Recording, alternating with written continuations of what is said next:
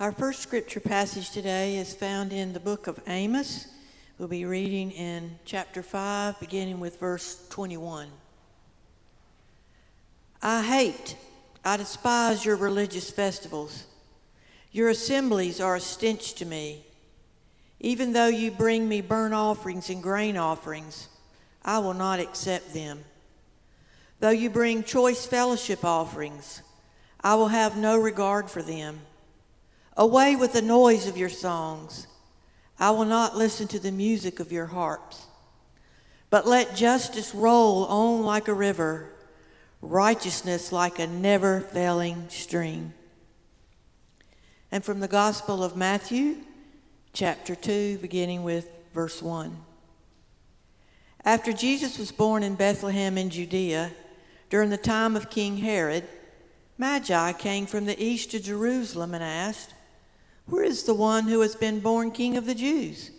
We saw his star when it rose and have come to worship him." When King Herod heard this, he was disturbed, and all Jerusalem with him. When he had called together all the people's chief priests and teachers of the law, he asked them where the Messiah was to be born. "In Bethlehem in Judea," they replied, "for this is what the prophet has written. But you, Bethlehem, in the land of Judah, are by no means least among the rulers of Judah, for out of you will come a ruler who will shepherd my people Israel." Then Herod called the Magi secretly and found out from them the exact time the star had appeared. He sent them to Bethlehem and said, "Go and search carefully for the child. As soon as you find him, report to me, so that I too may go and worship him." The word of God for the people of God. Thanks be to God. All right. Well, I thought I'd start this morning with a little bit of controversy. How does that sound? All right. This may be the most controversial thing I say all season. Is or isn't Die Hard a Christmas movie? One of our children is raising our hands, saying yes, it is. For those of you who are not involved in this controversy, like me, so let me sort of catch you up. Apparently, I've never seen the movie, but apparently the whole setting is Christmas. There's also lots of explosions and killing people, I think, and other very non-Christmassy type things. But because there's like Christmas in the background, people think of it as a Christmas movie. Is this correct? All right, so I don't have a dog in this fight. You can watch Die Hard all you want to on Christmas or Christmas Eve. Doesn't really matter to me. But I do think it's funny, and funny's not the right word. It's just interesting that what makes Die Hard Christmassy actually doesn't have anything to do with Christmas, right?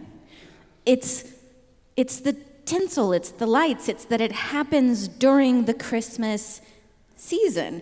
And so what makes something inherently Christmassy? Is it because it has red and green, and therefore immediately it's a Christmas? There are certain things I can't wear in my wardrobe at other times of the year because people will think that I'm dressed like Christmas, right? Red and green equals Christmas. Or twinkle lights, or peppermint flavoring, or sleigh bells, or poinsettias. Try and be a poinsettia distributor like in March. Okay, it's a bad business plan. There are certain things we associate with Christmas, and not that that's bad. There's nothing wrong with poinsettias, but they don't really have anything to do with Christmas at all, do they? At least not Christmas as we who are Christians, Jesus worshipers, do. Somewhat relatedly, I was reading an article this week, just a quick little blurb about some legislation that some senators are trying to push through about quote-unquote cyber Grinches. There are these robots who are trying to, whatever the popular toys are, when they go on sale, these bots swoop in, buy out all of the inventory, and then they sell it for like twice the amount, right? Cyber Grinches. And as one politician said, the bill seeks to stop cyber Grinches from ruining kids' holidays. Now, to his credit, he uses the word holidays. He's not actually referring to Christmas, the celebration of the Christ child. However, is that what would ruin Christmas? If we couldn't get the newest and greatest toy? And then the Grinch, as we saw on the screen. What was the Grinch's idea of Christmas? What was the Grinch's idea? When the Grinch thought about Christmas, he was going to take their stockings, because stockings meant Christmas, right? What goes in a stocking? This wasn't actually, but that's good. Interactive is good. That's all right. Stockings are filled with presents. This is what Grinch thought Christmas equals. At least in this scene we saw for Grinch, Christmas equals gifts, and not just gifts, sort of gratuitous ones. It wasn't just that they sang songs or made music. It's that the calls one of them some sort of synthesizer. It's like they've taken an instrument and like totally contorted it so that the sound it's making isn't even music anymore. And the presents are just, again, gratuitous. The children are running amok and making all kinds of noise, and even the feasts that they eat, they're coming together to eat food. That little man, just the man hopping out of the whatever the cloche was, and the next one, and in the end it's just an apple, right? Like how many unveilings does one need to serve another person an apple? I make this point to say it wasn't the kindness of the Who's that Grinch was opposed to, right? When he wanted to stop Christmas from coming, he wasn't thinking about generosity. He wasn't thinking about worship. He wasn't thinking about family. Because the Christmas that the Grinch, up until that point, had observed didn't mean any of that. Now, the Grinch was wrong. And he will find out by the end of the little clip that Christmas actually meant a lot more to the Who's. But I think it's telling that he was able to have that impression, right? To have watched from Mount Crumpet all those years, and to only be able to say Christmas equals these, frankly, superficial things. Again, the Grinch was wrong. But could it be that the Who's were also just a little bit to blame? How is it that there wasn't more depth on display for the Grinch to see? Today, we are continuing in our series about the Grinch, but Scripture, and as you've heard mentioned already several times, so apparently we really want you to pay attention to this. Advent conspiracy, this concept of making Christmas about Christ. Today we're going to study a person who got Christmas very, very wrong in Scripture. Matthew 2, which you heard read earlier by Pastor Tina.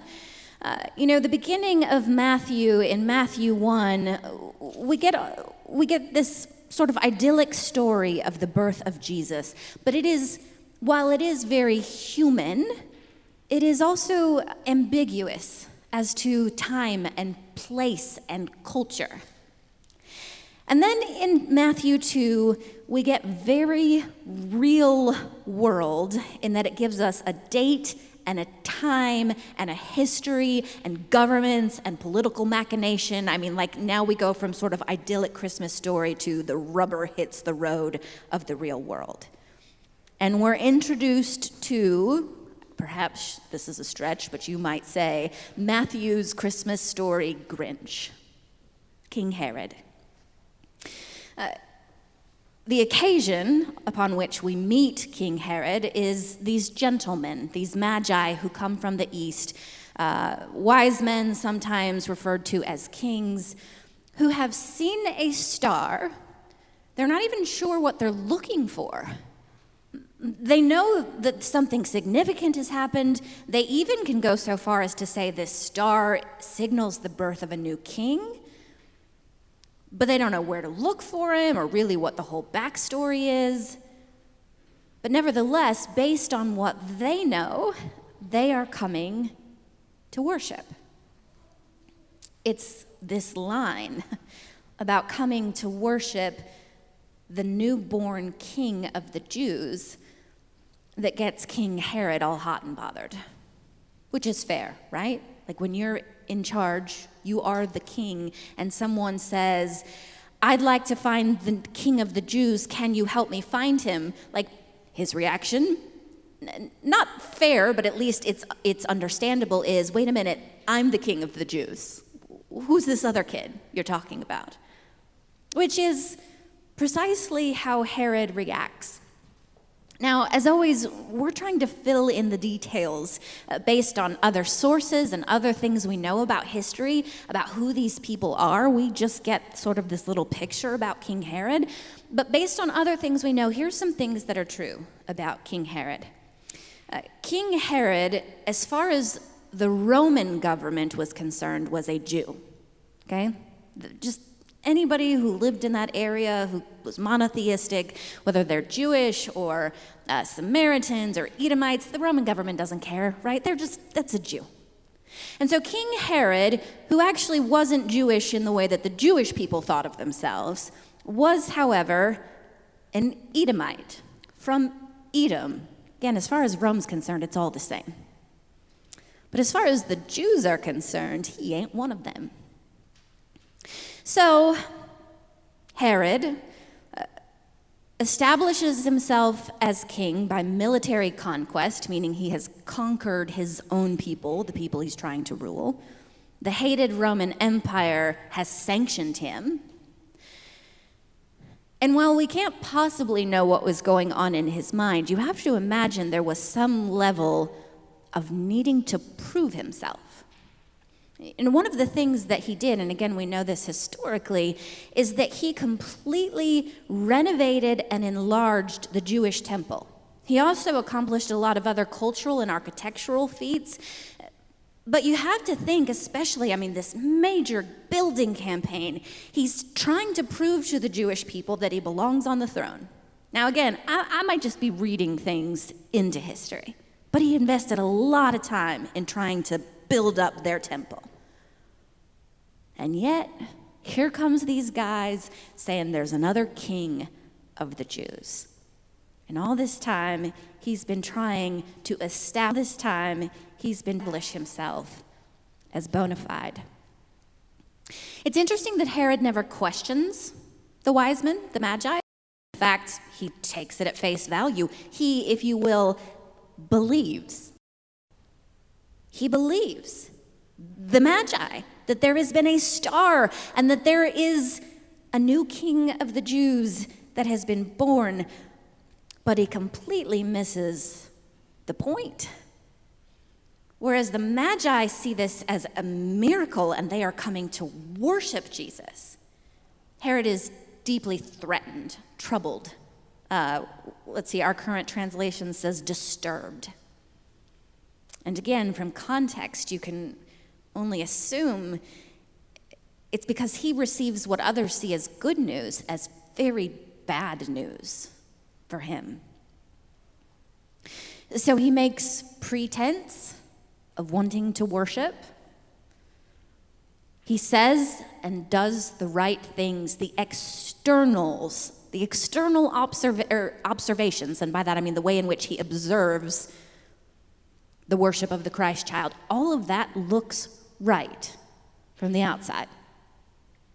He offers to help the Magi.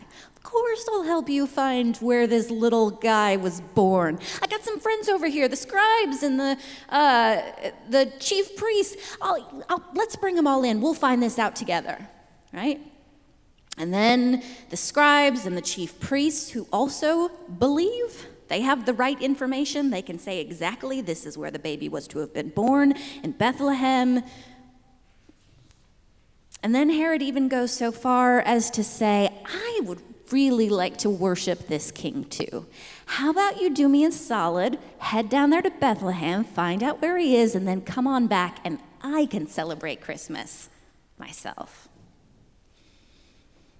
But as we all know, that was just a ruse. It was pretense. The form looked all right, but the substance was the pits, right? The thing is, Herod wasn't just acting like a hypocrite, because he was. But he was also robbing himself of experiencing the greatest gift that humanity would ever receive. He's on the literal doorstep of God becoming flesh, of the Messiah, which again, theoretically, his people, if he is a Jew, have been longing for. And all he can think of is his kingdom. His kingdom seems like a really big deal, but it's peanuts in comparison to the kingdom of God. So he focuses on the externals, and he's not just a Grinch to the people around him. He's a Grinch to himself, right? His heart is 3 sizes too small. And he just sort of perpetuates that misery for himself. In terms of where this leads us, the second passage that I wanted us to consider today comes from the book of Amos. And the context here is, once again, slightly different from our own. In the book of Amos, Amos is preaching/prophesying to the Israelite people about the ways in which they're just blowing it as the people of God. And it's not that they're too focused on parties or too focused on Christmas presents. Although there are some similarities, they are too focused on self-indulgence in that they're more than happy to exploit people, impoverish workers, basically just be an unjust nation so that the people in the upper classes continue to live at the lifestyle to which they've become accustomed, right? And Amos really focuses on the ways in which their worship, in light of this, is just sort of empty ritual. That clanging cymbal or the sound of the gong that's just meaningless, as Paul talks about in Corinthians, unless there's love, that it's just a noisy, clanging cymbal. This is what Amos is saying to the Israelite people. He says, he's talking about their festivals and their assemblies, essentially their enactment of worship. And it's not that the practices are wrong. So here's how one commentator writes it. It's not that the worship is wrong, the worshipers have a problem. So it's not that they're not supposed to be singing songs, and it's not that they're not supposed to be sacrificing.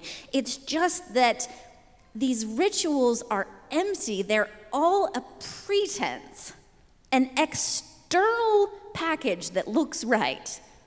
But what's on the inside is really just the pits, like Herod. Now, in Amos.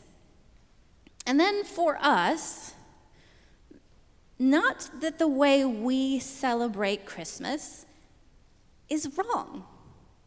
Again, watch Die Hard on repeat. I don't care. Also, I'm a big fan of presents. So don't hear me saying that the way in which we worship during the Christmas season is wrong. But might we be stealing from ourselves the true joy that is available at Christmas? Because we focus on the noise. I'm mixing all my metaphors. We're pulling from the Grinch, and we're pulling from Herod, and we're pulling from Amos. But the point is, what is Christmas all about? And I don't ask the question again to bop us on the head for singing Christmas carols and eating roast beast. I happen to like those things. But might there be more? Again, this Advent conspiracy concept, for those of you who've been around for a few years, we've highlighted this, I think, now for 5 years in a row. Couple of years, we actually focused the sermon series directly on it. The past few years, we've really just made a nod to it. It's called a conspiracy, quote unquote, because the conspiracy is to make Christmas about Jesus, which is ironic that one would have to engage in a conspiracy to do that. But the churches and the pastors who started this just sort of acknowledged that Christmas, as we celebrate it culturally, has gotten away from us. So, not to throw stones at other people, but for those who are Jesus worshipers, is there a way in which we could do this more fully? So again, the first concept is worship fully. The next concept is spend less, not spend nothing. There's nothing wrong with spending money. Gift giving is a way to express love, usually.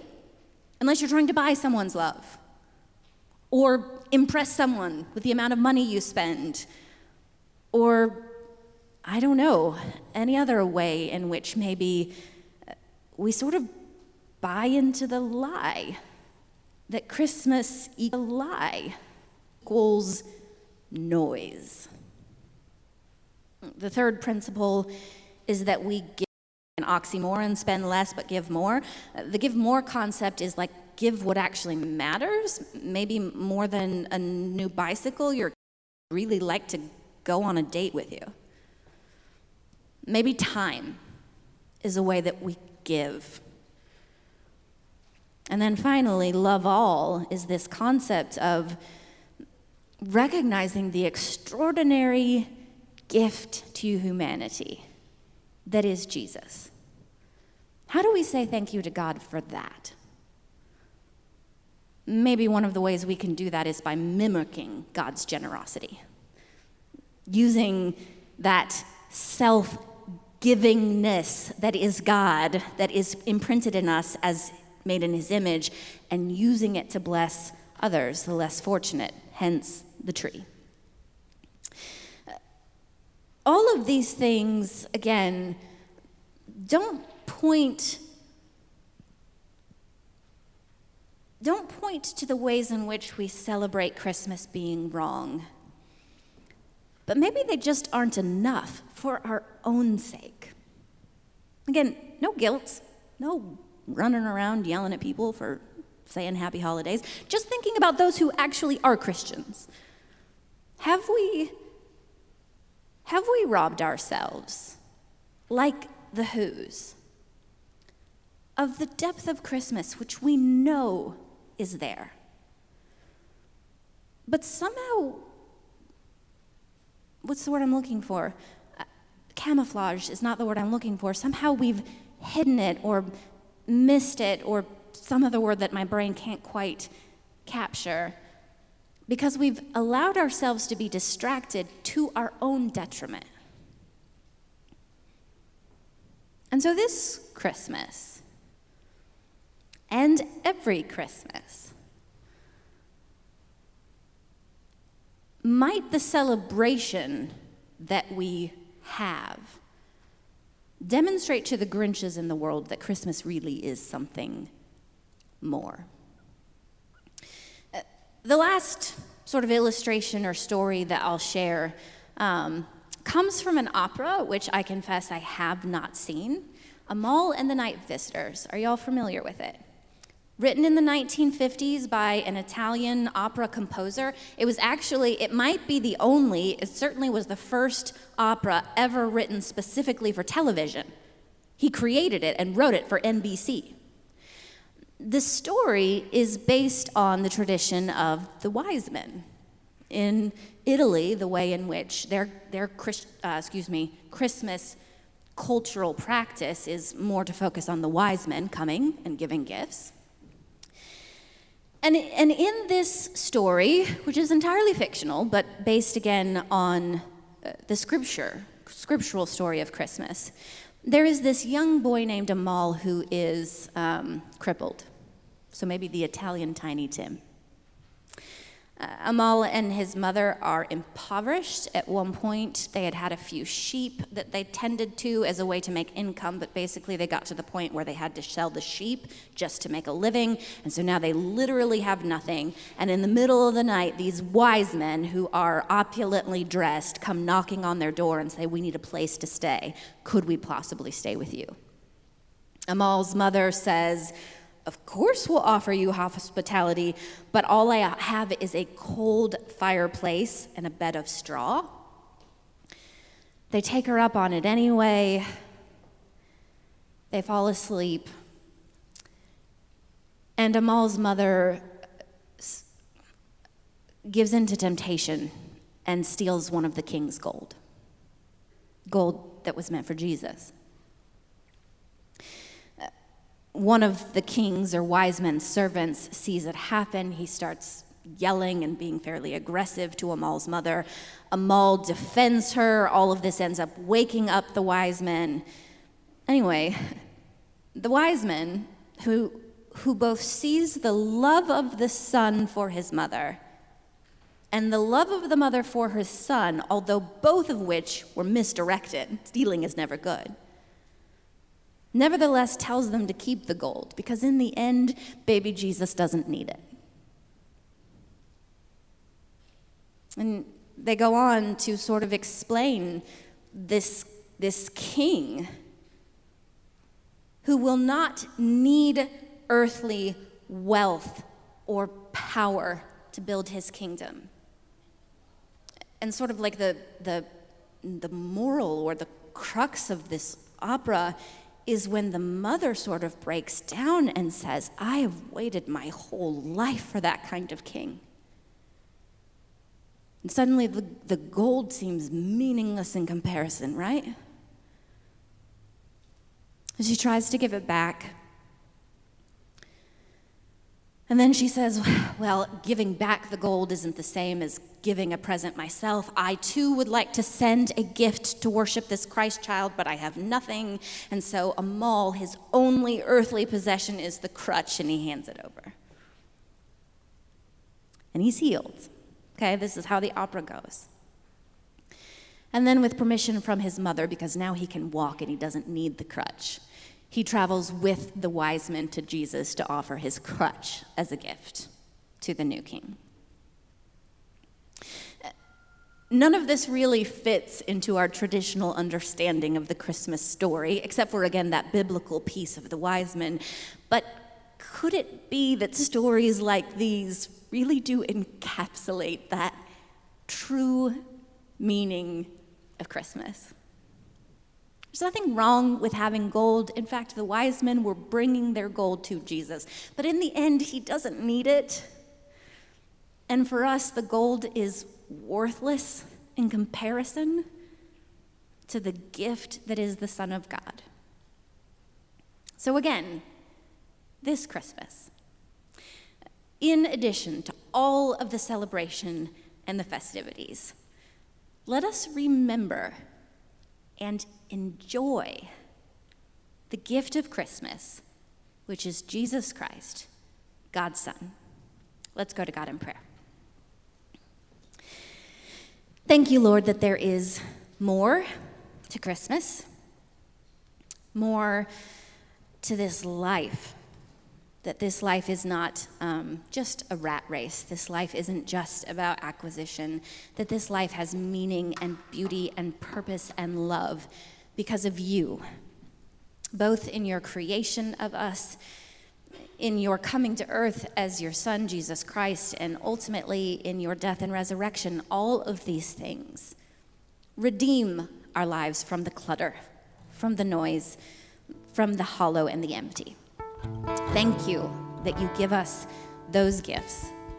And again, may we take full advantage of them by worshiping you fully this and every Christmas and all throughout the year. It's in Jesus' name we ask these things.